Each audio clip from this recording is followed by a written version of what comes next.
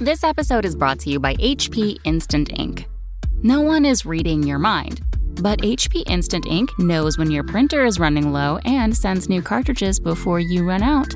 So you never have to think about ink. For details, visit hp.com/instant ink Spotify. Conditions apply.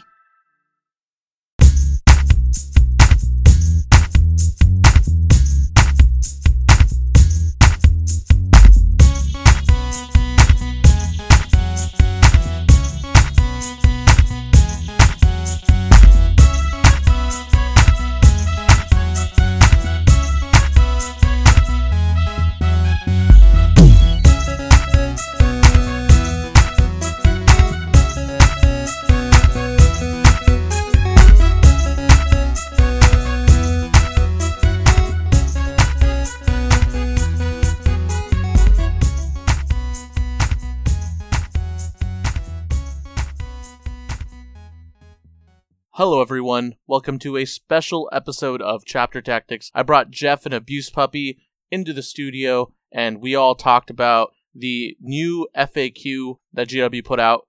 Now unfortunately, this episode was supposed to air earlier on the week, fresh off of the FAQ release on Monday. However, I got really busy with Kingdom Con work down here in San Diego. I was running the secondhand shop at a convention, the Broadside Bash.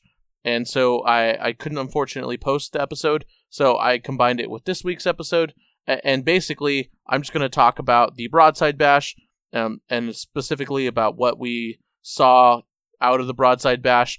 And I'm just going to speak a little bit about my thoughts on the meta and where it's going. And then we'll jump right into the FAQ review.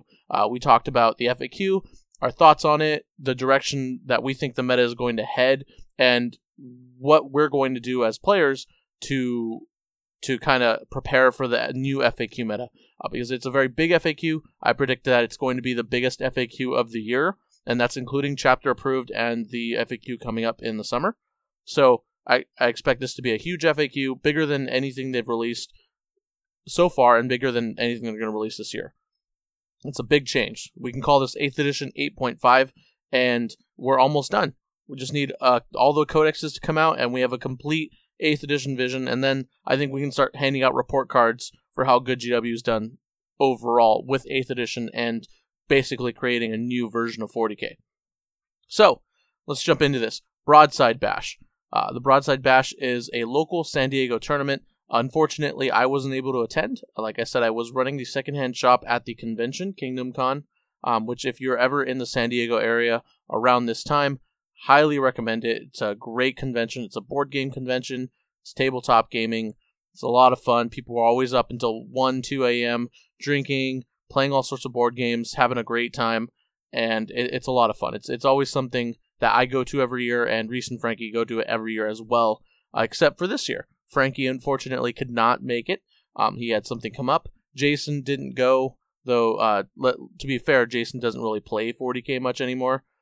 He's kind of too busy looking at himself in the mirror and taking selfie pictures and putting them on Instagram. That's okay, though. He looks pretty good, so if I had a body like that, I might do that more. And Reese, unfortunately, didn't make it out to the Broadside Bash, so none of us actually competed in the Broadside Bash.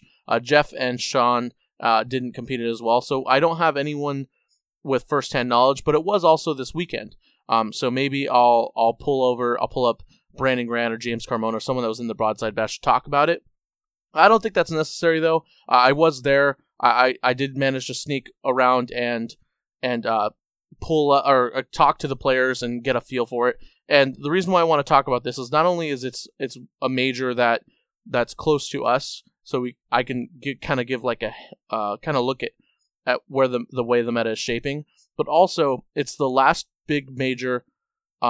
It's one of the last few big majors. I think it actually is the last big major that's going to not use the FAQ. So after this, expect all majors to be using the FAQ rules. Now, that being said, they did actually ban soup lists. They banned soup detachment, so to speak. So you couldn't have an Imperium army or an Imperium detachment in your army. You had to stay pretty vanilla. You had made a few allies, but you had to stay to your keywords, kind of like what the FAQ did. So in that sense, you You could kind of see where the FAQ meta is heading if you look at the Broadside Bash. But it's definitely something that you have to take with a little bit of a grain of salt. So, first, congratulations to the winners.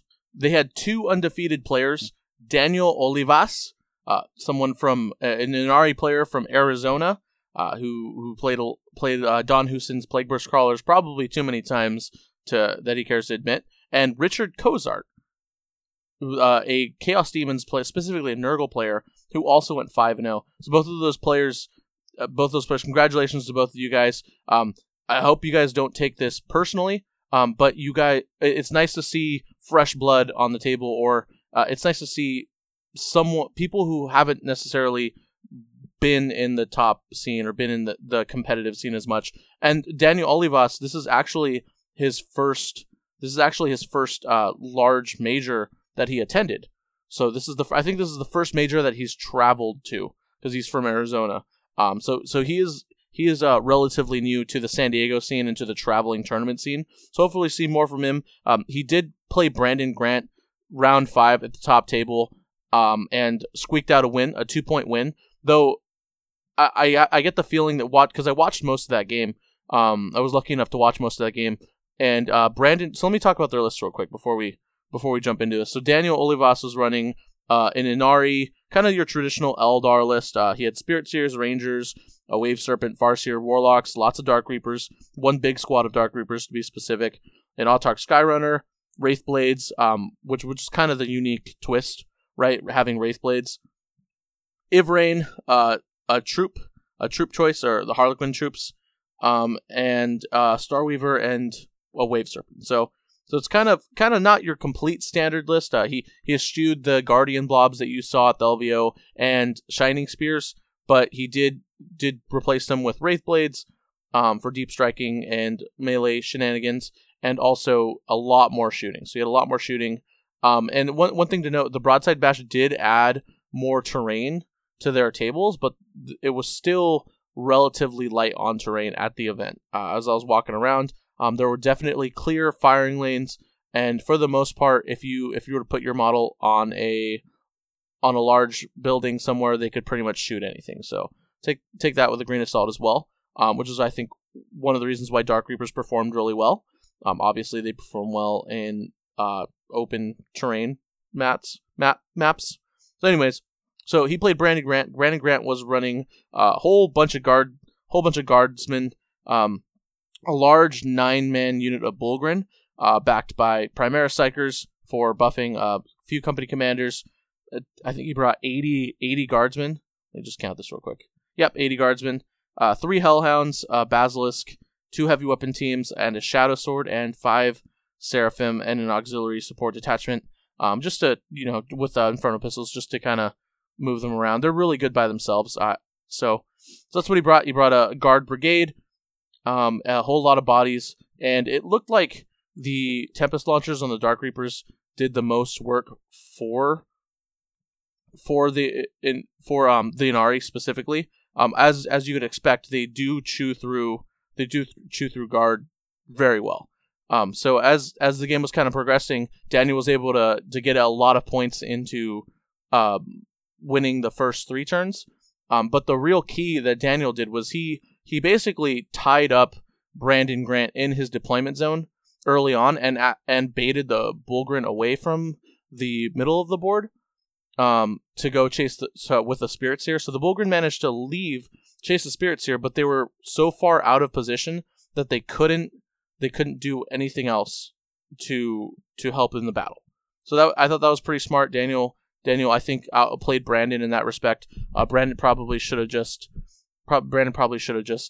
stayed calm, or I guess maybe kept the Bullgrin in the middle of the board, or kept the Bullgrin in front of his tank line to keep the Wraithblades and all the Eldari stuff off of his tanks, his Basilisks and his Baneblade, or his Shadow Sword, or whatever. I already forgot what it was. His Bane Sword? I don't know.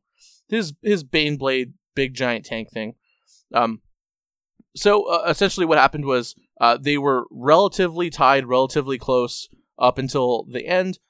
Daniel basically on turn 5 and turn 6 outscored Brandon because he had more models on the board. So he was able to kill the last guard squad, kill a few HQ choices, kill the Baneblade, etc., etc. And with all of his Dark Reapers, which were relatively unharmed because Brandon couldn't get to them. So he killed one squad, then he couldn't do much else after that.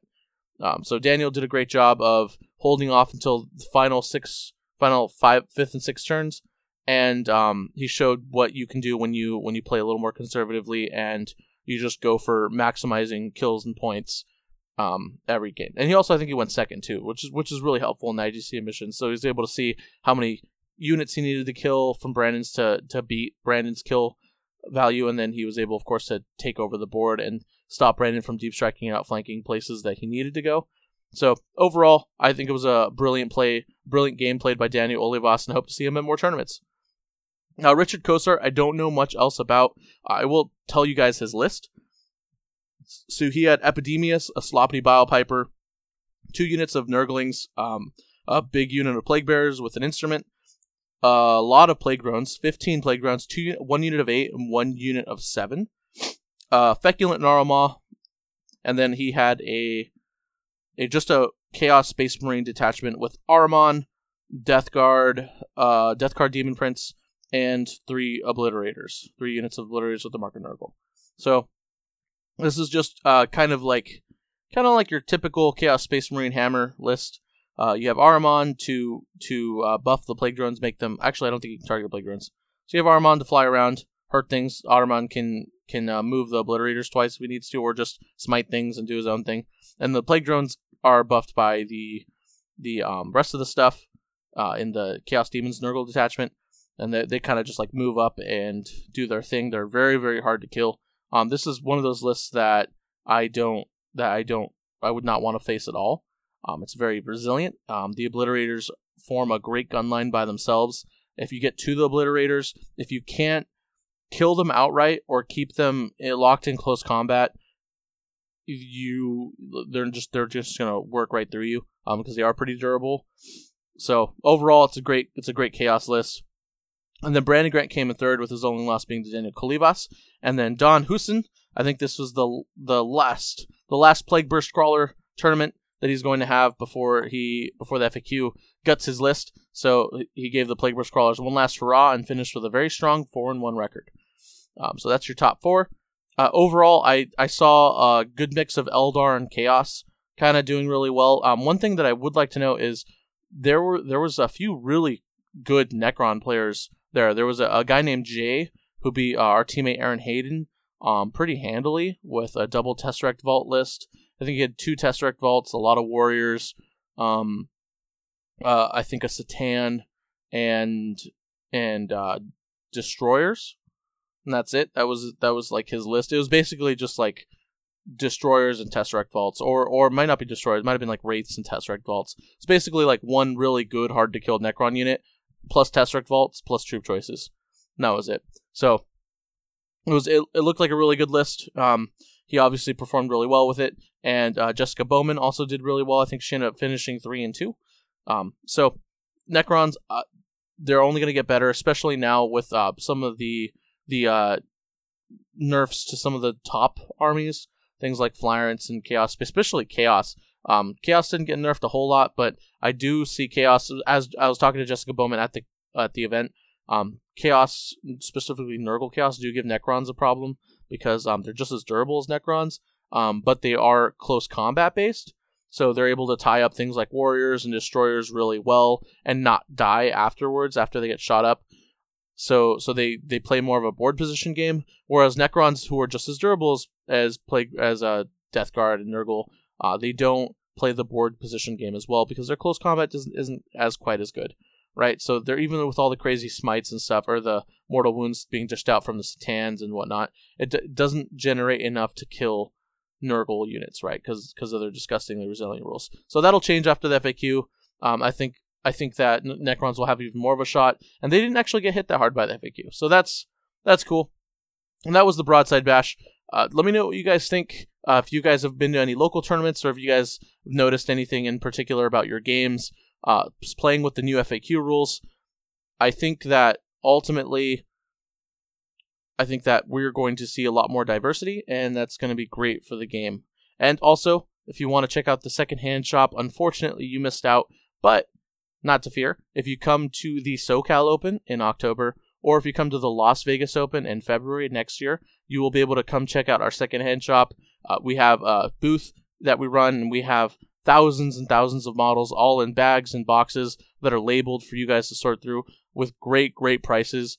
Someone purchased 3 fully painted Imperial Knights for $250 at our store. There were 2 Knight Crusaders and a Knight Gallant, which is a great deal, obviously. And people nonstop were telling me about how much of a good deal they were getting. I think that even one guy purchased a unit of 10 Assault Marines that were fully painted and kind of matched his color scheme for $20, and then played them in the tournament at the Broadside Bash because he wanted to switch up his list a little. So you get a lot of value. I pride myself on fair, reasonable prices to get people into 40K. I feel like the price, the MSRP price is very daunting, and I don't want that to be a barrier to play. I do want people to buy from GW. I want people to buy new in-box items because you do get more out of them. They are a better purchase if you're looking for more, right? Like a Sternguard box. You can't argue the value of a Sternguard box if you buy it new with all the bits. However, if you're looking to get into the game, or if you're looking for a quick fix to your list, if you're looking for something cheap because you're traveling a lot, or you don't want to invest so much money into a particular unit because you're playtesting it, I highly recommend going secondhand. It's how I got into the game. I sold my entire Magic collection or not my entire Magic collection, all my dual lands, which if you play Magic, those are the really, really expensive lands. I sold them all for about $800, and in Warhammer money, that's nothing, right? $800 is nothing, but I bought into Warhammer with them, made terrible money decisions, and then with the remainder of my money, about $300 or $400, I bought stuff that I actually wanted to use on eBay, and that's kind of how I started at the time, the Blue Rainbow Ultramarines Army, which is basically just a bunch of Ultramarine stuff I bought on eBay in differing shades of blue, and that's how I got into the game. So I seek to bring that out to you guys, and that's why I can't recommend the secondhand shop enough specifically, because not only do we sell secondhand items, and not only do we purchase armies from you guys that are collecting decks you no longer use, but I am the person who runs it, and I am someone who is passionate about getting more new people into the game and at reasonable prices. So that's it. I just want to remove the price barrier that stops people from getting into 40K, because I feel like that shouldn't be a reason why you shouldn't play 40K. So if you ever talk to a buddy and you're trying to convince him to play 40K or to play more 40K, and he's like, "Oh, it's just too much," just send him over to my shop. Tell me what he wants to buy, and I'll tell him how cheap it is and how affordable it can be. So that's it, guys. We're gonna jump right into the FAQ talk. I'm sorry this didn't go out earlier last week. Like I said, I was busy with Kingdom Con prep, but I think you guys really enjoy it. I know I enjoyed recording it, and I know Jeff and Abuse Puppy got a lot of good stuff in. There's some ribbing and just overall great time, and we will see you guys in a couple seconds. Hello, everyone, and welcome to a very special edition episode of Chapter Tactics, a mid-week episode where I brought 2 co-hosts with me who, first off, I'd like to thank you guys for coming on kind of short notice, for coming on in this special episode. We're going to talk about the FAQ. Just released this Monday. It's the new hotness. I know a lot of you guys have been asking me personally how it would affect my Imperium army, because I am known as a whack Imperium player, Imperial soup specialist, so to speak, even though I disagree, but I digress. We're going to talk about the FAQ, and I brought with me Jeff in Control Robinson and Mr. Sean Abuse Puppy. Say hi, guys. Morgan. Yeah, thanks for finishing that one off. You forgot for the me. Morgan part. It's very important. Without that second half, I'm not a legitimate heir to the throne. Or it could have been that your nickname is Abuse, but your last name is Puppy, which then you're Sean Puppy, and that gets even weirder. Well, I mean, that is technically true, but, I kind of go by different. It's, nom de plumes. And all I got it. Yeah. I actually wanted to avoid saying his last name because I didn't want narrative players to go to the LVO next year and see Sean Morgan on the list of players playing and then quit. So it was actually more of a commercial thing. But thanks, Jeff. Well, Thanks. all the narrative players listening to Chapter Tactics, I severely apologize to the none of you that are listening. There's a bunch of them. There's a few. The narrative community is way more competitive than you would think. I guess. Not really. Not at all. For those of you narrative players who are listening, who are actually listening, I appreciate you guys listening. But let's move on to the FAQ, the big daddy. I thoroughly believe that this FAQ is going to be the biggest change we're going to see to 8th edition this year. And that includes chapter approved coming in at the end of the year. I think that GW did a really good job. They were very thorough, and this is the 8th edition that I have been waiting for since it was announced. I knew that the first year was going to be rough. We're going to head into kind of a 8th edition beta year, but now you're finally starting to see GW's idea for how 8th edition should be come into fruition, right? So now all we need is all the codexes, and we're done. That's it. We're in this brand new age. So to help me talk about this FAQ and talk about this new age of 8th edition, Jeff and Sean are here. And I brought Jeff along because Jeff is probably the most tournament-ready player on this podcast. You're easing into it, are you, Pablo? You're just starting to warm up to the idea. Yeah, okay. Yeah, no, you're right. You're right. Probably, if I think about it. You've officially played more Adepticon games than all of us combined. Yeah, that's true. Yeah, absolutely true. Nobody can take that away from me. Nope. Well, the Olympic Committee, but that's no true. one else. Oh, no. Jeff, were you doping? I knew you were doping at Adepticon. There's no way doping. Custodes could do so well at Adepticon. Explains a lot. Yeah. So, I also brought Sean with me because I know Sean has probably already read this FAQ a billion times, front to back, every article, every section. And Sean is our rules guy. So I brought Sean on to correct me when I will eventually be wrong. If you're not reading the FAQs, what are you even doing? I mean, honestly. You're not playing 40K. So let me throw this out to you guys as kind of a starter. What do you think is going to be the most important part of this FAQ in terms of changing the meta? Probably the 0 to 3 rule. I'd say without a doubt, 100%.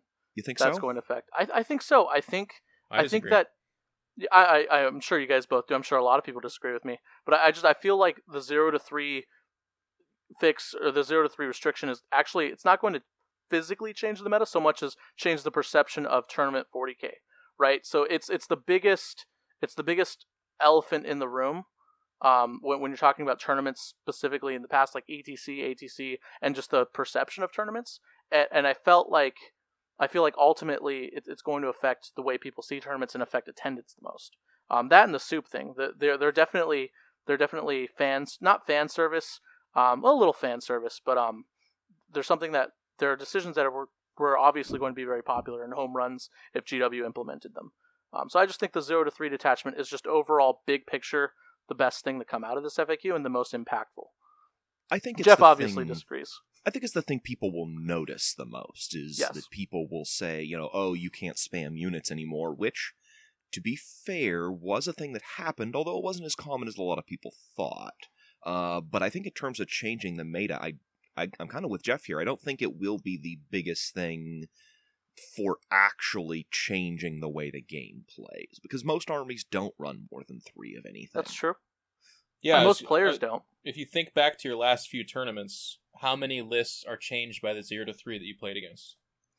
For me personally, none. I know for you, Jeff, none. I don't know. You have to go back Sean to Oregon so in the 11 Hellhounds I faced. I think would be because that's really all. It's like you saw the Hellhounds or Plague Crawlers, Hive Tyrants. There was really only a handful of units that showed up. Yeah, and it's not that it won't be relevant. It is. Hive Tyrants alone makes it a relevant change, but I think it's going to be less big than people tend to think. It's going to be more about perception, like Pablo was saying, which admittedly is pretty important. Now, you did say you did add an addendum to your question in meta. Now, you didn't say which meta, so I am still correct because the ETC meta is going to be Oh, yeah. drastically changed if they adopt it. So I win. Checkmate. Well, you're not Oh, wrong. Shit. He got me on a ETC was- technicality. They're the spam kings over there, so we'll see if that ends up being that they take this. I hope they do, because it would be really weird to get excited about a tournament that's not playing the relevant like rules format or even close to it.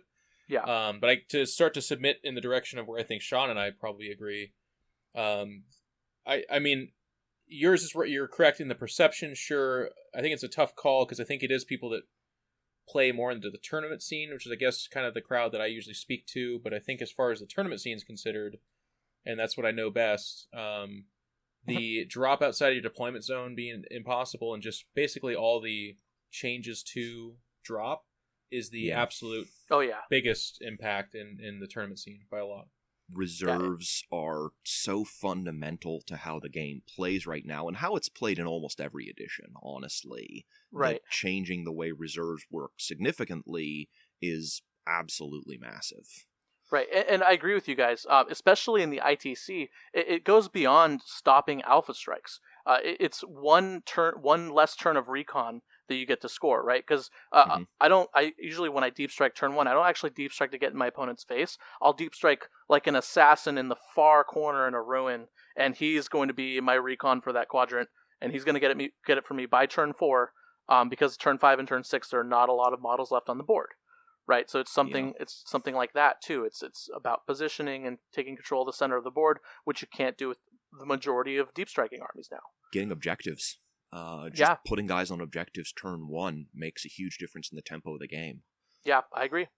So turn 1s are going to be interesting. I think there might even be a little bit like a couple tactics articles spring out of just positioning for turn 1 now, because it's so much more important. Well, it's absolutely massive because I think, the obvious kind of elephant in the room is like Blood Angels. This was basically their thing. This is what they did really well. But it's not just them. It's Bloodletter Bombs, Zanger Bombs. I think what's interesting about this is, to me, it was less relevant to what's going on right now and more of a, I think in 5-6 months, when people have all their models assembled and painted, more of these codex are coming out, I think you're going to a tournament, you're facing out of 5 games, reliably 3 where the entire thing your opponent's trying to do, or maybe 4 games, is drop the vast majority of the meaningful units from their list on top of you and get in. And then 1 or 2 of those are almost guaranteed charges as well, which is very, very resoundingly clear with this last FAQ. They don't want the game that way. And kind of the tacit, but I didn't watch the video of them talking about this, so maybe they explicitly said it, but I don't believe they did, but you can kind of see it in their motion. I believe they don't want the game to go the route of, and they're thinking of the little guy or kind of the lower table player where they just get dropped and attacked by 3 different gigantic units and they're murdered, and then that's the game, and they're done on turn 2. So this is supposed to kind of prevent that, I guess? Yeah, and it does. And if you guys listen to my very first episode of Chapter Tactics, when Frankie and I talk about Alpha Strikes, we mentioned that Alpha Strikes are probably the least fun way to play the game in the long run, right? Because if you think about an Alpha Strike army, you either table your opponent turn 1 or win the game turn 1, or you whiff and you lose turn 1, and then you and your opponent have nothing to do except move models around the board for the rest of the game, right? It's just Alpha Strikes are inherently unfun. I get that people like them. I personally love I love a good Alpha Strike. I love a good gotcha moment. Maybe not a gotcha moment. I'm not a Tony, but I love a good hammer moment where your opponent is crippled and they have to fight back from it. I just love that hard hitting moment. But I can definitely see how, even in Michael's local scene, how unfun that is for players. And I've created a little bit of a stigma for myself when I first started playing because I ran a lot of Alpha Strike lists. So I can definitely see that. I can see where GW was coming from. I just think they're too heavy-handed, though, in my opinion. I agree. They should have kept it at the power level restriction, which I thought was actually a pretty elegant way to make it so that you're not facing these really lopsided lists that have, the joke units on the ground just to have as much boots as they need, and then it's the real stuff dropping in. And then a couple of things that they did, those changes were really good, but then coupled with, now you can't drop out of your zone on turn 1. I don't think it's the end of the world, but I definitely think it was too heavy-handed. I thought it was too significant. they definitely pushed it pretty strongly of they don't want the game to resolve around turn 1. I maybe don't feel quite as strongly as Jeff does about, like, it was too strong, but it completely changes the strategy on a lot of types of armies that were previously just, like, dropping in a thing. And like Pablo was saying, it's not very interactive. It's like, if my entire plan is to drop 3 bloodletter bombs on you turn 1, it either works or it doesn't, and the game is over from there. Yeah. And now that we spoke our opinions about it, I want to drop some tactics on you guys, because this is chapter tactics. One thing that Jeff and I were talking about, when in terms of the power levels and how you can manipulate power levels to benefit your reserves, essentially to put more models in reserves. It does affect armies like Grey Knights specifically. Grey Knight strike squads are 7 power level. That's really high. That's as much as Vanguard veterans, who, when kitted out to be as good as strike squads, are significantly more points. So just to give you kind of an idea, but what you guys could do is you guys could add an extra 1 model to like let's say a tactical squad, which is 4 power level. You can add 1 model, bringing that tactical squad up to 6, and all of a sudden you're doubling their power level points, right? So for like 14 points, you get an extra 4 power level, and you can do that with Grey Knight strike squads. I think it takes them up to, I don't think it takes them up to 14, but it might. But just go ahead and look at those little tiny things to fix your lists up. Just a little thing that Jeff and I were talking about, because he was talking about Custodes, who obviously have a lot of high power level units. I think the bikes go up into the 30s when you have a 6-man squad or something, Jeff. Yeah, it's pretty crazy. It's insane, right? So just keep that in mind, guys, when you're building your list. Just know that it's not the end of the world, and you can still have 1 or 2 good hammer units with high power levels. You just have to kind of, keep an eye on your power levels when you're building this. So that's it. It's a little thing maybe people didn't know about power levels. Yeah, I think the key takeaway to the reserves is not you can't play a strategy based around reserves. It's that your entire strategy can't be reserves. You have to have a plan for being on the table with some of your stuff. And that's actually, so Sean, I agree with what you said, but to me, that's part of why I don't like this change as much. And I'm not going to scream up to the heavens and gnash my teeth and tear my shirt or something like that, but because I do agree that the people that were having the experience of massive units dropping on top of them and just mauling them, and they had no chance because they played, Tau or some kind of a unit that wasn't equipped to deal with this. I get that. But it's a little bit baby with the bathwater. Because it's so heavy-handed, I do see units that otherwise had cool synergy, or like kind of what Pablo was talking about earlier, scoring objectives, that kind of thing. Right. That's now not possible. So of course you can change it up at the list, and it's not like, well, I just bought 12 Calexis Assassins and now I can't use them. It's, okay, sure. All that kind of stuff will upset people, but I did like how in my tournament experience you'd face some of these guys that they had that one scary unit, and it used to be a dynamic thing where they're like, well, on turn 1 you prepared accordingly, so I'm not going to drop because I think strategically it's cooler for me to drop a little bit later. Whereas now, that's not an option. It's just, you don't get the drop. Both players go into the game knowing that, so they're gearing more towards either hiding, depending on what they're playing, or shooting you harder. Mm-hmm. And then the second drop comes in at a disadvantage, that because both players already know when the drop can happen, and there's no choice there, they get to screen out. So that fluffy unit goes out or whatever, and people always say, well, then bring stuff that you can use to shoot those guys.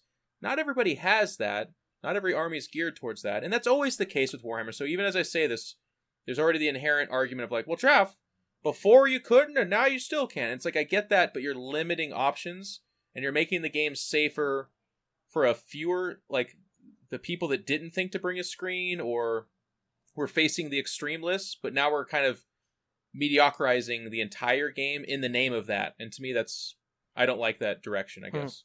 Yeah, I think there are a lot of unfortunate casualties on this FAQ. Yes, this solves the problem of like, oops, here come my shining spears, they charged your whole army, I kill 4 units and lock up 6 more.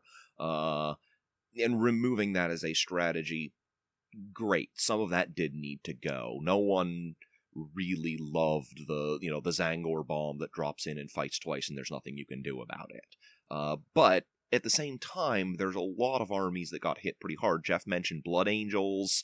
It's kind of an issue for them. They really can't play as aggressively right now. But even worse is stuff like Grey Knights. Like, Grey Knights basically isn't an army anymore because they can't drop outside their zone. They don't have any good on-the-ground units. They're really just running short of options generally, in terms of all the things the FAQ has done to them. And GW was really nice and gave Genestealer Cult an exception to that, but Genestealer Cults were the only ones. And there are several other armies that just don't work anymore. Deathwing is another one. Not that Deathwing was a real army anyways, but now you can't even pretend. Yeah, and I'm going to make a point on the Grey Knights, and then I have a question for both of you on this, and then we'll move on. So Grey Knights are, I agree, I think they got hit the hardest. There are a lot of Blood Angels players. Blood Angels are one of the most popular factions. Just if you look at eBay sales and forums, etc., Blood Angels are just really popular. So I think Blood Angels are going to be the primary focus when people complain about this FAQ. But I feel like Grey Knights have a legitimate gripe because they are high power level. They have high power level units. They have generally higher power level to points ratio. And when you run Grey Knights, you want to ally them with something cheap like Guard, to hold the board for you while you deep strike your 2 strike squads and your 2 Nemesis Dread Knights. Well, now those 2 Nemesis Dread Knights and those 2 strike squads, which isn't actually a lot of Grey Knights. It's not a lot. It's not that big of a deal. That's a 42 power level points. So now your Guard have to have 42 power level, and that's hard to do for a Guard army, right? So it's for Grey Knights, I feel like it's a little unfair for Grey Knights. Though they did get a teensy tiny buff. They got their smites back, their baby smites. Yeah, I appreciate that was, they did do that. Although, interestingly, Grey Knights and Thousand Suns get their baby smite. Pink Horrors don't. Pink Horrors can go screw themselves. See, man, everyone's still salty about 7th. Gladly. They do it too. They're into that kind of thing, man. Let's cue the Pablo Hates Chaos emails coming. I can feel them already. I'm obviously joking, guys. But all joking aside, Grey Knight players, I'm interested to see where you guys are going to go from this. I read a really great article, or a really great comment on an article on frontlinegaming.org from a Grey Knights player saying like he's bummed out by it, but he's going to go into it this weekend with his Grey Knights army, and he's going to find something that works before he makes a final judgment on that FAQ. Whoever you are a true hero. You win the internet today for me. But moving on. You guys, this is obviously your pick for the biggest meta change. Do you see the meta shifting towards big hammer units starting on the board? Things like Death Company, who get to move twice in the deployment phase and in the movement phase. Things like Bullgrin, just big units that they actually like staying on the board, like moving up with a blob. Or do you guys see like hammer units going away? Or do you see hammer units deep striking on turn 2 and then assault? Like, where do you guys see the meta shifting from here? I think what you'll start to see is you'll still see those hammer units. They're still good. They still do great things. They're a little bit less reliable now that you can't warp time or quicken them into the enemy's face. So you won't see armies that rely exclusively on them as much. And you'll see armies bringing more elements to support them. Turn 1 for a lot of reserve-style armies, I think, is going to be basically a setup turn. You're, using your anti-infantry shooting to kill off their screens, to sort of clear the ground for you, and then turn 2 is when the hammer drops. Hammers are still good. They still kill things. You won't be able to go all in on the plan now. You're going to have to do a little bit of work setting it up. Right. Yeah, which I think is, especially if viewed that way, is a mostly good thing. Because, it was the extreme. It wasn't what everybody was doing, but having units with a guaranteed charge come in and all you could do is screen, which is still good. And I get that. Pushing it back a turn increases the strength of screening, so it's less likely that happens, and that's fine.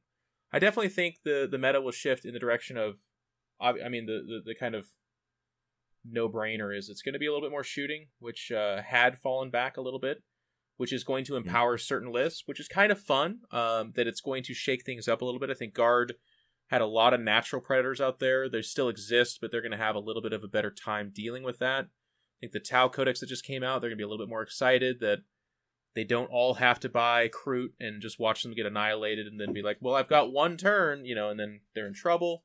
So that's all cool. I think this is going to reinforce that in order to have a good time at a tournament, places like Broadside Bash this weekend, which is not using the FAQ, or an Adepticon, where they have beautiful terrain and a wonderful tournament, but perhaps at a lot of tables, 0 line of sight blocking, you just can't do that. You can't. You cannot get away with that. It's always been true in 8th edition, but if we're going to make it so that someone that has an assault-based army, like a Blood Angel player, needs to stay on the table for a whole, possibly 2 turns before they get their Codex-empowered, retribution, basically, my God, is it going to be a bad time if the other guy who is just like, I brought all the shooty things, can see everything? And then they also get to stretch out and have more board presence. So then your hammer unit does drop down, but now it's mid-table, and it takes another turn to get into the underbelly. That's flipping this issue on its head in the other direction, and that's why, I swear I won't repeat this too many times, that's why I think it was too heavy-handed as opposed to the middle ground, which is like, make it so that they have to have higher power level on the table or more units. But that in conjunction with turn 2 and your own zone is like, you're guaranteeing this scenario. Yeah. Just to expand on that real quick, Sean, I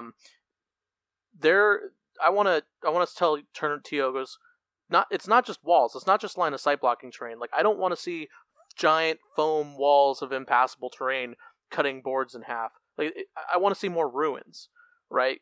Hills and walls are cute and they're fine. They're easy to build. But I want to see more tournaments put effort into putting more ruins on the table. Something that a lot of tournaments that I've been to just simply don't do. Ruins dynamically help assault armies, especially putting objectives in ruins. When we play here at the office, we actually play kind of like a little bit of a different of a meta because we use ITC terrain, and we always have a big centerpiece ruin on the board that blocks line of sight, and that you need assault-oriented infantry models to get into, or else you start giving up free recon points because it's generally in the center of the board, or that center objective, if there is a center objective for playing that ITC mission. So it gives assault players a goal to take over, or ground to try and take over and hold, or to fight into, right? It's ruins are just, they're very important. They're one of the few terrain pieces that actually get rules, generic terrain pieces that get rules from GW, and I just don't see them often enough. So I just wanted to expand on that. Yeah, I don't think we need to turn this into a lecture about terrain, but terrain is very important to the game, and the terrain you have at your tournament vastly affects how the players are going to play and what they can do. If you don't have good line of sight blocking terrain, be it ruins or other things, assault armies just wither and die. And that was true before, and it's even more true now. Right on. So let's move on to Battle Brothers. This is one that I'm sure a lot of people are going to want us to talk about. Just my 2 cents. I like that they got rid of soup detachments, though I don't think they nerfed chaos chaos armies enough to make the traditional chaos lists that you see now. Things like the cultist spam was practically untouched. Like, I know they nerfed Tide of Traitors, so it's once per game. Yeah, I would strongly disagree there. I think that chaos armies are going to have to look totally different going forward from this. Okay, so let's get your thoughts on that. So we're obviously a differing opinion there. Well, I mean, admittedly, this is not ITC, but you take a list like Nick Nanavani's Adepticon list. That list doesn't work anymore. It is non-functional.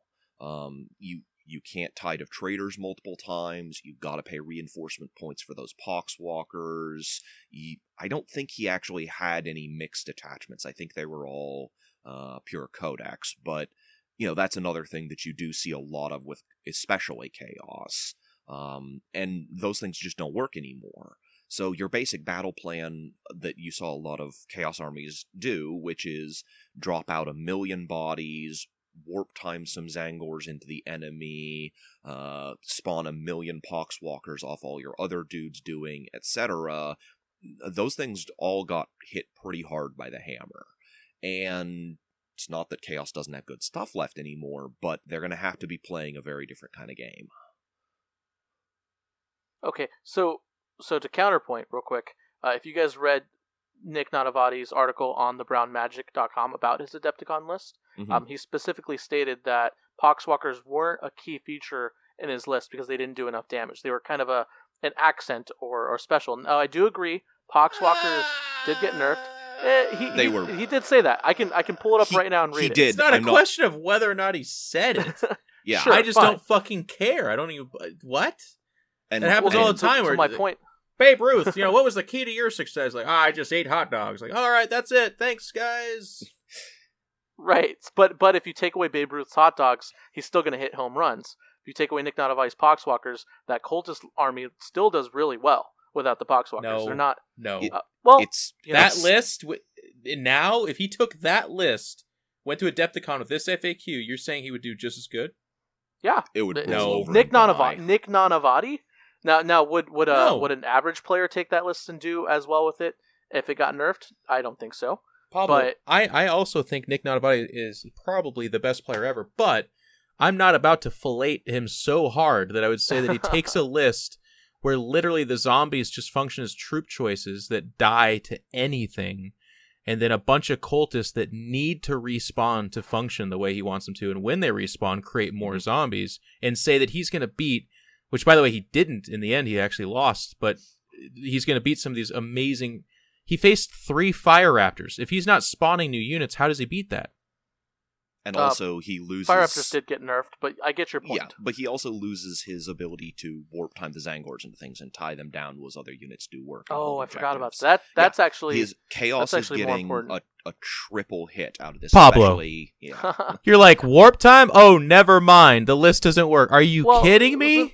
It's important. The deep striking Zangors down and warp timing them was, if you read the article, was a key part of his list that he really... I read his article, I just don't actually think everything he says is actually the truth. Ooh. Yeah, that's a good point. Top players always do that. It's not even just him. We're talking about him, but players all the time are like, oh yeah.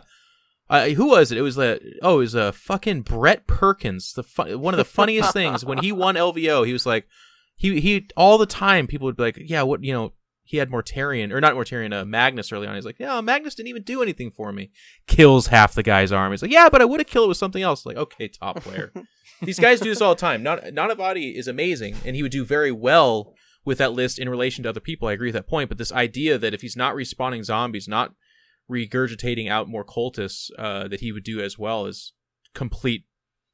I don't believe it for a second. Yeah. Right, and I've got a bit of a bone to pick here, and maybe this is where my accusations are coming from, and that the Chaos didn't get as nerfed as well, is because I felt like cultists needed something else. Like maybe they needed to lose like the Heretic Astartes rule, which I thought would have been a great fix to cultists. But I feel like cultists are still more strong. They weren't as changed by this FAQ as much as I think they should have been. Let's just leave it at that. Well, I mean, let's be clear. It's not that I think cultists are bad. They're still an amazing troop choice. They cover board. They're very cheap. They can do work in a lot of different ways. But the kind of Chaos list you typically saw in the era up to the FAQ just don't work anymore. You can't do the same things. You can't rely on one block of 40 cultists to just keep popping back turn after turn after turn. That's not an option anymore.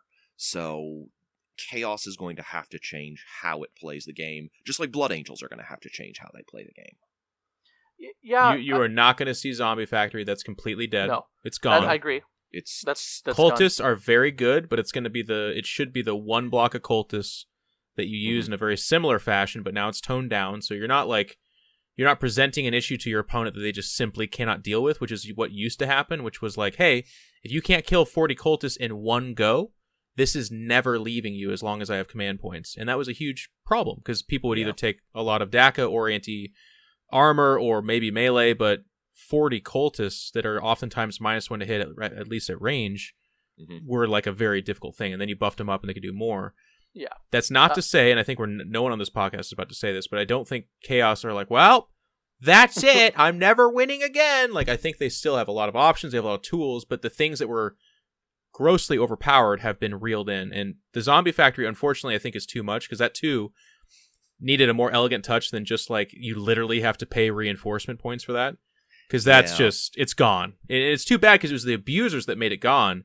I liked a lot of people that played it where it was like a cool stratagem they could use that felt pretty powerful, but when you design an entire list around it, as so often is the case, it became clear that Games Workshop's like, and now it's gone, bitch. You're like, oh, damn. Yeah. And I think the problem was that you could both make them untouchable and allow them to siphon guys off all your other units. In combination, that made the unit too good at what it did. Yep. If it would have said enemy units or something like that, or enemy infantry, whatever the wording would be. Or if you couldn't use both those stratagems on them the same turn, you got to pick which one it does, that would have been fine. I'm just even more moderate. I would just say leave it that you can cast powers on them, that's fine, but make it so that it has to be enemy infantry. Or go the other route, like you said. I just think the two of them in conjunction made for what we had, which is people are like, I'm going to design my entire army around this. Well, and I also find it very interesting because with the release of Dark Eldar and the Agents of Vect stratagem, I kind of feel like that list was already on its way out. Like, if there's an entire army that you just roll over and die to, you're not a top table list anymore. And Agents of Vect turns that army off. Like, you can't play that army in an environment where you are seeing significant numbers of Eldari armies. Ooh. That's a good, not just real quick side question for GW. If your Tide of Traitors stratagem gets canceled, does that mean that you can't use it ever again?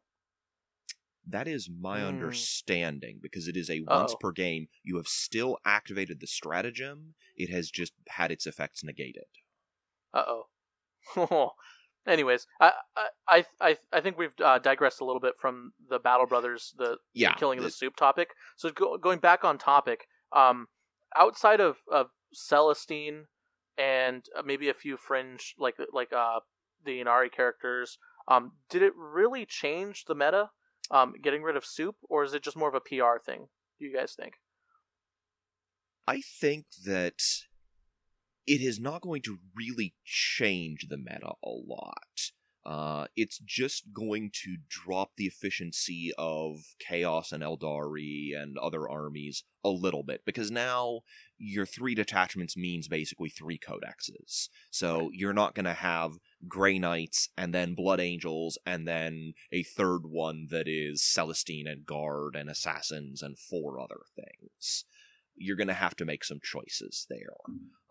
Because you did see a decent number of mixed detachments like that, but it's not really changing what you have access to. It's just bringing it down, so it's like, okay, pick 3 of them.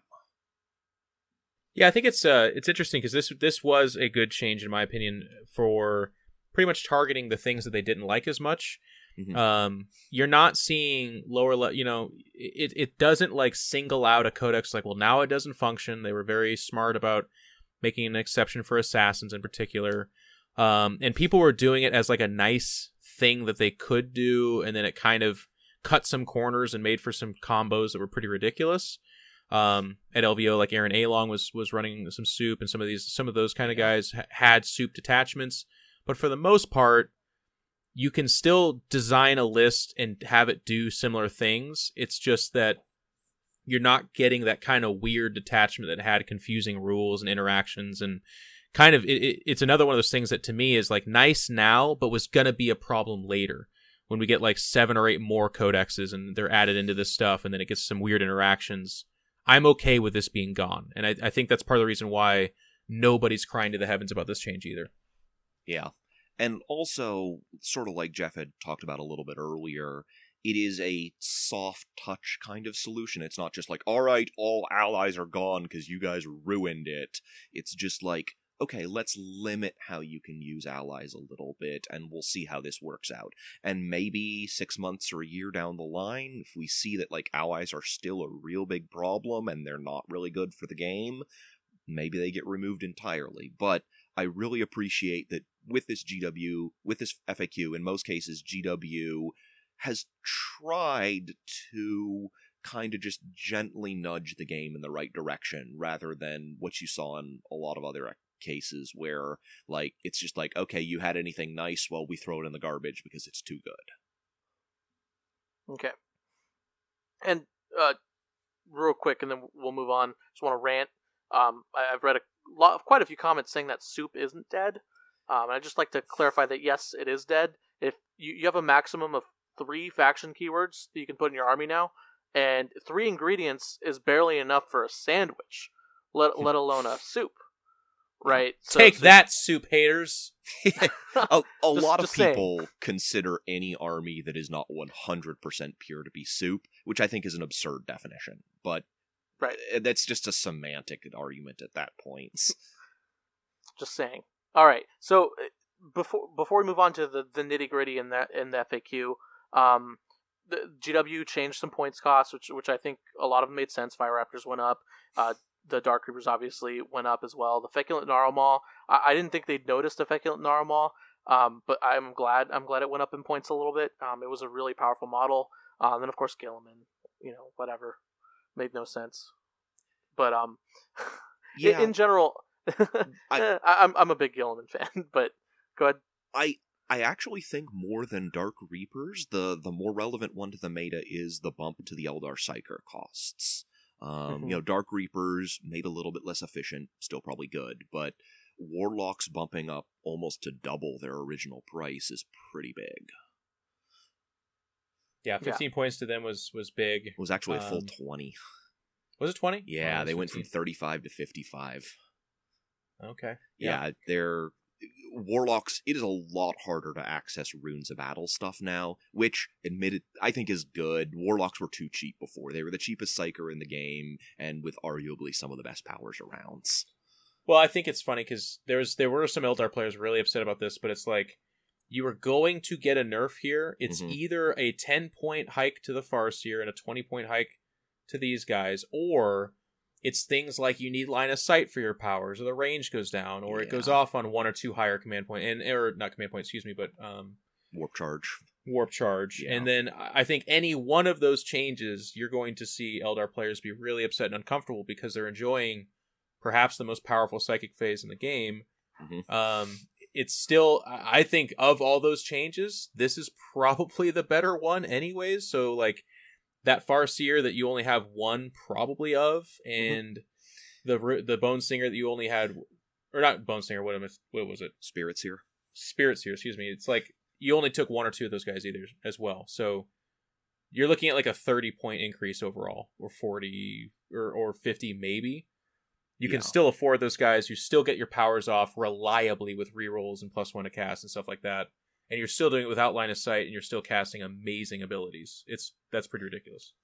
Yeah, this is another fairly soft touch, I think, overall. Like, 7 points on Dark Reapers is like a 25% increase in points, but I think it's hard to argue they aren't still worth that. And especially for the Psykers, which were pretty problematic, despite what some people seem to think. The Psykers were fundamental to the Eldar list. This is a relatively careful kind of like, okay, let's just make them a little bit more expensive and see how this pans out. Yeah. And one thing I want to highlight is the buff, or the points increase to the Ravenwing Dark Talon. I particularly like that because it shows that they're paying attention to the ETC meta, and they're paying attention to things beyond the ITC, which, as they should do. You think think like, duh, they're supposed to do that. But let's be honest here. They are more ITC. They are more focused on ITC events, or events, I guess, in the States. The London GT will obviously affect their decisions going forward in the future, because it's a large GT. But they are also using the ITC rules at the London GT. So for those of you wondering like why Ravenwing Dark Talons were nerfed out of nowhere, it's because they dominate the ETC scene. They're a very common build. Dark Angels, I think Dark Angel list you see will have like 8 to 12 of them. And they're very good, but you don't see them here in the States very often. I'm not sure why. I think Adepticon actually had a lot of them. Did it? I didn't really see a lot when I was at Adepticon, but to be fair, I know there was 3 in the top 16, or 3 Dark Angels players in the top 16. One of whom had like 8 Dark Talons, and neither of the other 2 ran less than 3. Yeah, Delvio, I didn't see a whole lot. I think 1 or 2 broke into the top 16 with Delvio. There was like 1 in the top 8 that had like 3 or 6, but they weren't as popular. Yeah, but in the ETC, they're everywhere. They're on every team, so that's cool. GW, good job. Now the battle points increase on battalions detachments. I thought was kind of strange actually, but it's kind of nice odd choice. Jeff, I'm actually kind of curious because you said you didn't listen to the live stream a lot, but one of the things they talked about in the live stream, because I caught a chunk of it, was that this change was supposed to help armies that have access to fewer battle points, like Custodes and Grey Knights, who were both explicitly called out by the guys on the stream. How do you feel it actually affects those armies, being someone who actually plays them?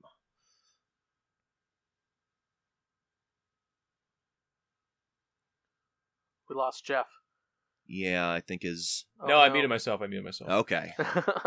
I've been trying to be a better guest and be, or co-host rather, and be on mute, but this time, anyways, I'm silly. I like it a lot. I think this is one of the best changes there is. I think command points is one of the most exciting and fun parts about the game. And while this is like raising all ships, so it's like, yeah, it's made for the elite guys, but it's not like it's just for them. I think that it'll be most beneficial to them because typically they haven't come out and said this, but I find the more elite armies have what they probably feel like are more powerful stratagems. It's not to say that other codexes don't have powerful stratagems, but I do see a lot of the Custodes and the Grey Knights. They have a lot of, +1 to wound, and this does +1 strength and -1 rend, and some pretty cool stuff that everybody else has similar things to, but perhaps they pay more for. So I do think it's really good. As a Custodian guy that basically for a while was telling everyone you have to take the guard detachment, maybe that's not as true. I mean, it's certainly not as true. Maybe it's not true. It's not just an outright law anymore. It just gives more possibility. But I just see it being more fun in general. I think people have a good time, and there's like fun mind games and strategy layers with your command points, and with them being more abundant, I think you're going to see more of that. I think there is a threshold. I just don't think we're there yet, where it's not like battalions are now worth 20 command points, and then we get pretty ridiculous. The elegant just +2 more or +3 for a battalion or a brigade, means that you're getting off 2 or 3 more stratagems. That's pretty cool. Yeah, I actually. Go ahead, Sean. Go ahead, Pablo. Oh, I was just saying. I think it's actually bad. I think it's actually like the opposite of throwing the baby out with the bathwater, like throwing the gator into the turtle pond. I don't know. But the point is I think that it'll make armies that are already really powerful more powerful, like a Chaos army. I'm going to use Chaos because they are probably one of the top 3 factions still after this FAQ. They can make easy battalions just across the board with all the factions available to them. And they have now 18 command points. A local James Carmona here, he always claimed they need like 21 command points minimum. Now he only uses the Tide of Traitors once per game. Now it's very easy for him to get 18 command points and not have to add a crazy amount of units for a battalion to get those 20 plus command points that he needs. So I just feel like 5 for a battalion was a little too much. Maybe 4 or maybe. I don't know how you fix it from Games Workshop side, so I just feel like you're giving too many command points to armies that might abuse them, but we'll see. Well, and my thought is that armies like Chaos, Tau, and Eldar, which admittedly are the 3 armies I play, but I've found all of them are very command point hungry, but like Jeff said, you hit a threshold, you can only spend so many command points per turn, or at least usefully. Once you've already popped Tide of Traitors and Veterans of the Long War and Endless Cacophony and used your reroll, like, what else are you doing at that point? You don't have a whole lot more stratagems that really benefit your army in most cases. So I think beyond a certain point, getting more command points just extends the longevity of an army, which was typically what I experienced was turns 1, 2, and 3, people were dropping stratagems left and right. Turns 4, 5, and 6, most people have like 1 or 2 command points left, and they're just kind of sitting there hoping to, use it to stop their warlord from killing themselves or something like that.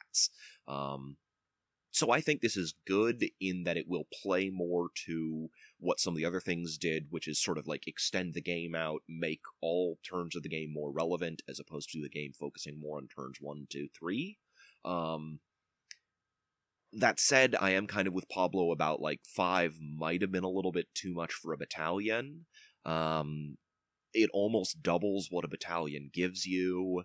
And I certainly feel that the balance between battalions and brigades shifted. Because I took brigades all the time when they were 9 compared to 3. Because you needed to take a full 3 battalions just to equal 1 brigade. And then the brigade still has 2 more detachments it can use. But now 3 battalions is actually better than a brigade.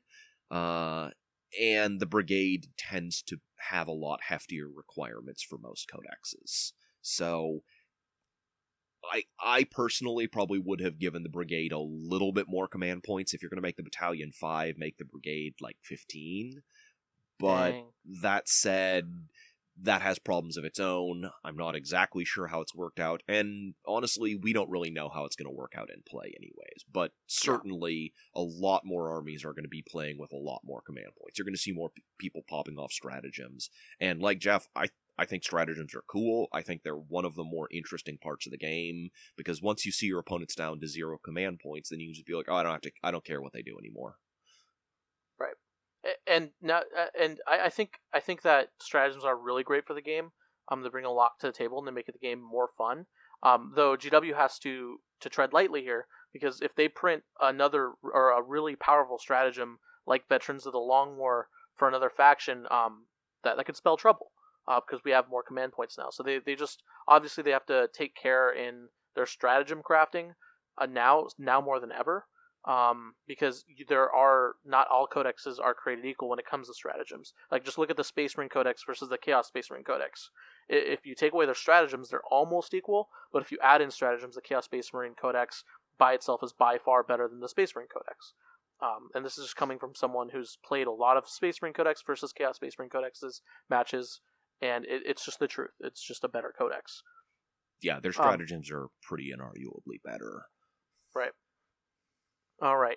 The Word of Phoenix got nerfed. That's good. And then the Feeling of Pain nerf, I think that was fair. I'm surprised they didn't do anything about the multiple stacking -1 to hits. But that one is interesting. I don't like the -1 mechanic as a whole, but it's there. We've got to deal with it. And I think a lot of people were saying, like, oh, we should put in a thing where you always hit on at least a 6 up, which I think is kind of missing the point. If you're hitting on 6s, you're basically not doing anything anyways. The difference between hitting on 6s and hitting on 7s is pretty trivial. Right. I think GW knows that the -1 to hit mechanic is not great for the overall health of the game, because as the later codexes have come out, after the Eldar Codex, I don't think a single codex has had a -1 to hit faction bonus. Nope. Since the Eldar They're Codex. all gone. Styges. Next question. Styges? AdMech. They do get a -1. I believe but they were AdMech came out before the Eldar Codex? I don't actually remember. It did not? I don't know. We don't know. It's after. I do know. Okay. You do know. So the AdMech Codex came out after the Eldar Codex? Yeah. So checkmate, Jeff. You win. You can have chapter tactics. Here you go. I'm emailing you the password right now. First action as ruler of chapter tactics. I have nothing. I would suggest setting up a despotic regime that crushes all who oppose you, but that's just okay. Me. I'll get to work on that.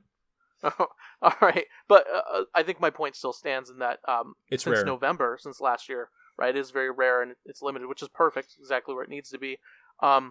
Surprised you guys don't like it. If it weren't for that, there is like no other defense in the game almost. I think it's too good at what it does. I don't begrudge the fact that there is an effective defense against shooting.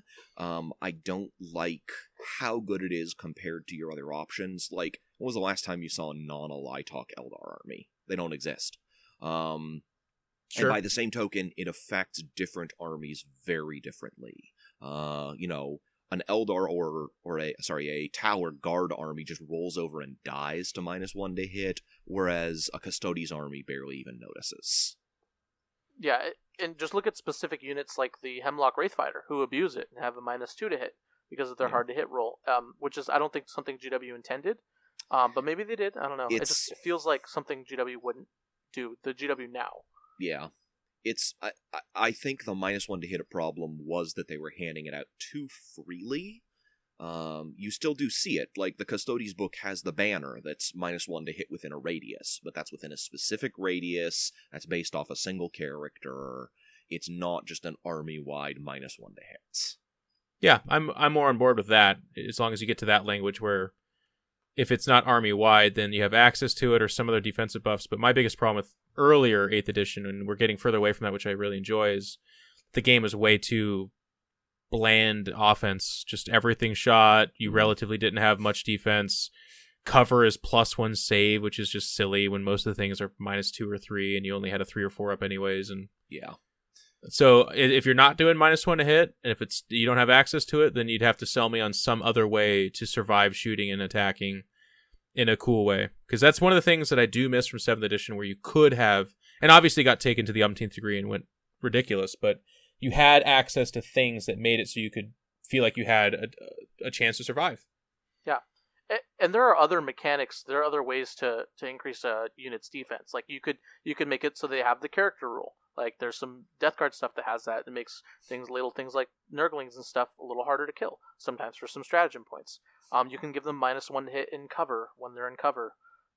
You can give them, make them like what Dark Elder had before, where they lower the range of the weapon, but you can only do it. It only happened, I think, after you shot the weapon or something like that, so it forfeited your shooting. There's multiple ways to increase the defense of a unit without just giving it a blanket -1 to hit or giving it a +1 to its save. Right? Yep. So GW could definitely work on that. Well, I think they are intentionally avoiding strong defensive bonuses in most cases, because they want the game to move quicker. Defensive bonuses slow a game down. They mean more models stay on the table longer, which takes more time. Whether or not that is the right decision, but I see what their rationale is. In 8th edition, they want things to die. Right. And they definitely don't want 2-up rerollables or anything like the Death Stars of old, which were awful. Yeah, I think we're all quite happy to see that gone. So, what do you guys think about this nerf to double move abilities on units that are coming out of reserve and or units deep striking, quote unquote, things like Gate of Infinity? I don't know what to call it other than that, but deep striking like abilities. What do you guys think? Do you think that's overall good, or do you think maybe those added a flexibility that you needed in the game? I feel like they were a little bit stronger than they should have been. Warp Time and Quicken were both pretty quintessential in that regard, and both of them guaranteed a charge. If you dropped in, you moved in, you could charge anything you wanted. There was nothing the other guy could really do about it. I think that was too strong. That said, I wish they would show a little bit more flexibility in deep strike abilities. Like, there's nothing wrong with having some units who can arrive at a distance closer than 9 inches. 9 inches does not have to be an arbitrary barrier.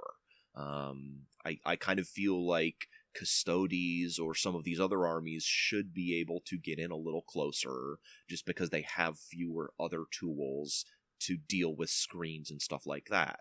If your screening distance is 6 inches instead of 9, that actually, really makes it a lot more difficult to cover grounds. So this may have been a needed change, but I wish it would. I'm hoping that it comes in combination with kind of things going forward that will make it not just completely shut down the drop assaults. Right, yeah. And that's actually a really good point that I've never thought of before, Sean. Is I don't know why GW has sold themselves to this 9-inch rule at all, right? I think that's the 9-inch rule is part of the reason why Horde armies are more popular, and because it's a lot easier to block your opponent out if there's 9 you have to stay 9 inches away from them, which I think is unfun. That's not, that's lowering the interactivity in the game. Also, a unit of Wraithguard dropping down within the 9 inches is not the same as a unit of Terminators dropping down within 9 inches, right? So those Wraithguard, they're going to come down. They have flamers, 8-inch range flamers, which are obviously more powerful than Stormbolters, right? That might come in 6 inches away or so. But I feel like the 9-inch rule was made just for flamers, but not every unit has flamers, so I don't, I agree. Not every unit should be more than 9 inches away or less than 9 inches I agree away. with Pablo. I think 9 inches for some people is just too much. If you could just lessen it down to 6 inches, it can, for some people, be the perfect fit. You know what I mean? Thank you, Jeff, for elevating us all with that. That's what I do here. That's what I do. All right. So, is there anything else you guys want to highlight about the FAQ that you guys liked, or things that I might be missing? Well, we got to touch on the unchargeable unit. Yeah. Oh, no, I didn't want to. Oh, no. Sorry. In my opinion, it's the worst part about it. Yeah, there are a lot of things in this FAQ that I think are good. There are some that I think are maybe not ideal, but certainly working in the right direction. Like Jeff was saying earlier, maybe a little too heavy-handed in some cases, but certainly trying to do the right thing. The one that is just straight-out baffling and makes no sense to me is the unchargeable unit standing on terrain. I don't understand why it's there. I don't understand who they thought this would help. Okay. Before we get into this, I want to add some context for you viewers, because I know that some of my listeners also don't play ITC missions, didn't play the ITC missions in 7th edition. This community is actually split on this, right? So if you played ITC 7th edition FAQ, you know that the ITC rules you can never block your opponent from charging your units on a ruin, right? You always just wobbly modeled it or whatever. You can never block a unit from getting charged, right? But there were a lot of 7th edition purists who believed that you should be able to do that, right? You should be able to buy a bastion and put your guys on top of it and stop your opponent from charging that bastion, charging the units on top, right? Because of raw, right? You can't go over your own units, etc., etc. So it led to this big battle in the community that raged on into 8th edition, which unfortunately did not address those specific rules, right? And then there was open interpretations of the wobbly model syndrome rule, which is, I'm 100% sure it's just simply like, oh, your model's about to fall. I don't want this Imperial Knight to crush all these beautiful models. I'm just going to remove it real quick because it's being all wobbly on the table. But it does fit there for the most part, right? So, anyways, so that's some context. Is that for those of you who might be angry, saying, like, oh yeah, it should be that way. Like, yeah, there are people who agree with you, but the community was split on this. So GW finally made a decision. So now we can talk about this. Yeah, it's... Or not. I mean, this is not a new problem. This is something that's been around. Like you say, it happened in 7th. It wasn't as important then because the charging rules and other stuff were different. But I think it sticks out like a sore thumb to a lot of people because in an edition where more things make sense, where the rules tend to be more friendly to players, there are fewer gotchas, there are fewer weird interactions between rules than you saw in 7th edition. It's a very odd, oh, you're standing on top of that 1.5 inch tall crate. Well, I guess I can never charge you then. And it's not that this is going to destroy the game. You can still shoot that guy with bolt pistols and he dies. But it is an unfriendly interaction for a lot of people, and I don't really understand why it's there. I almost have nothing to add, just to basically completely agree with Sean, where it's just, in a world where most of the rules are erring on the side of permissive and less arguments and make more sense, it goes in the direction of well, I guess I'm going to lie. I will add, the part that's really funny to it is that wobbly model still does exist. Mm. This doesn't even exclude from that. This doesn't even say what you previously understood about wobbly model now doesn't. It doesn't give an additional line of thought towards that. It's that they both exist at the same time and both are true. So it says if you cannot place a model on the top level of a ruins, which also gets weird because terrain in 8th edition is weird. Some things are ruins and some aren't. And if you look at the page in the book on what ruins are or what aren't, it's kind of open and permissive, which is funny because that's kind of what they wanted. But then on this, they're like, if you can't place it, they cannot make that charge.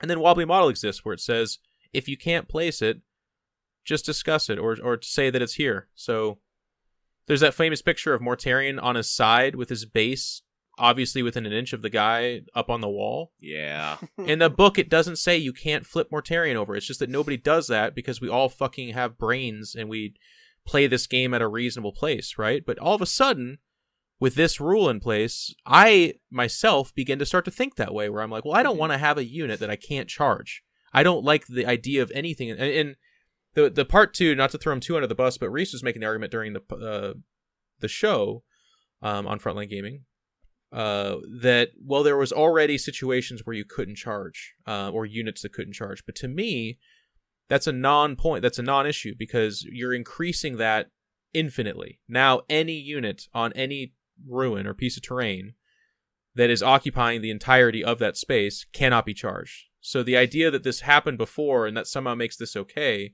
doesn't exist. Like, that's not even really a logical argument. That doesn't make any sense. Like, murder happens, but if we just have a lot more murder, it should still be okay. It's like, no, that's bad too, right? Yeah, it really expands this negative case where, like, oh, I can't charge you because of a weird rules thing. That did technically happen before, but now it is a much larger set of circumstances that result in that. And I don't think that's fun. I don't think that's enjoyable. And I don't think it makes particular sense to anyone, which is... And it gets weird.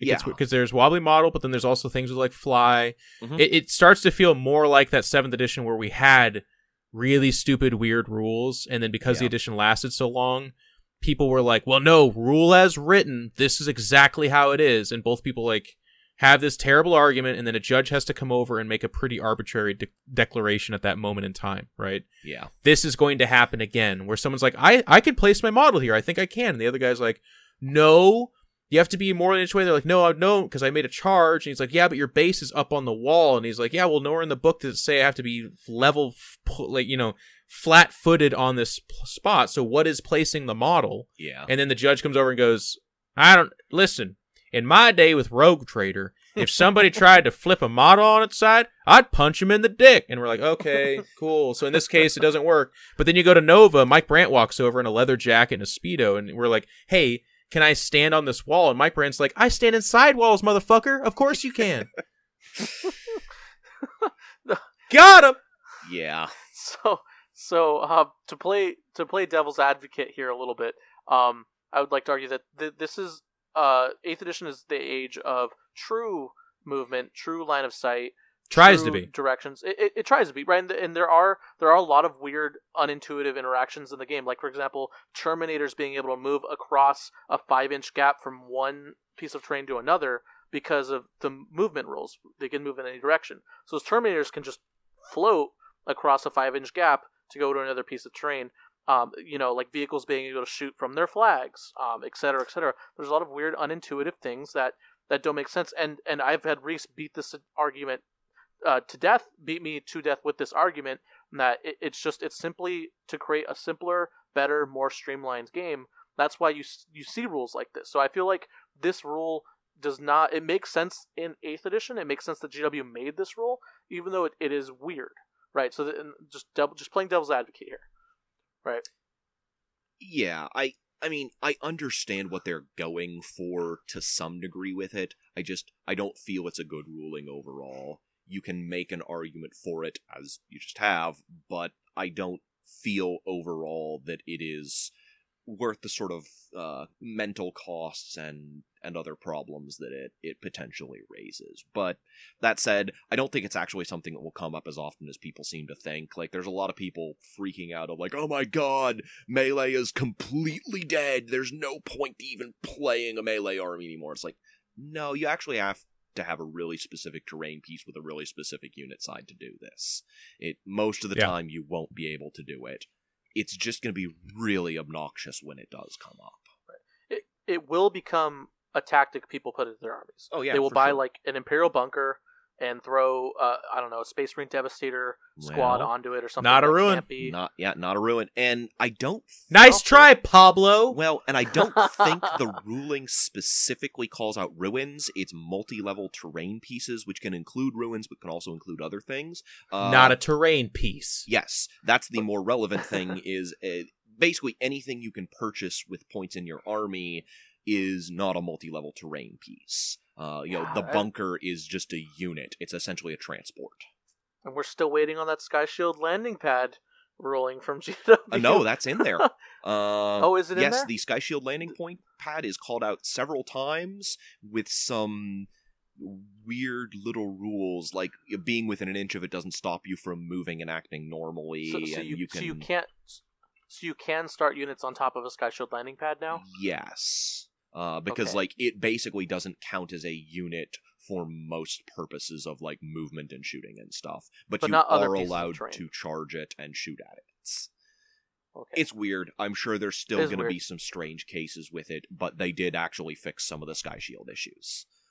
Yeah, I'm of that rare opinion that I don't think people should ever be able to buy any terrain for their army in their army list. Personally, I've just always felt like, I don't know, I just like, Space Marines, Calgar and Gilman dragged their Imperial Bastion over with their 5 scout bike buddies. Like, they just happened to have one. They just put it exactly where they wanted to. Like, no big deal. But, with like a Tyranid swarm invading them and attacking them like within minutes. You got to forge a harder narrative. The counter argument there would be the Tyranid swarm does bring its own terrain with it. Like in the fluff and in the game, but checkmate, Pablo. Checkmate, liberals. But it doesn't. Anyways, I'm not going to digress into this. But the point is GW I think needs to take a hard look at the terrain rules, and maybe not give it a complete overhaul, but just take a hard look at the terrain rules and maybe change some things or clarify some more things, because that is the one part of 8th edition that has been consistently lacking. Even now, even after this very thorough 8th edition FAQ. So, okay.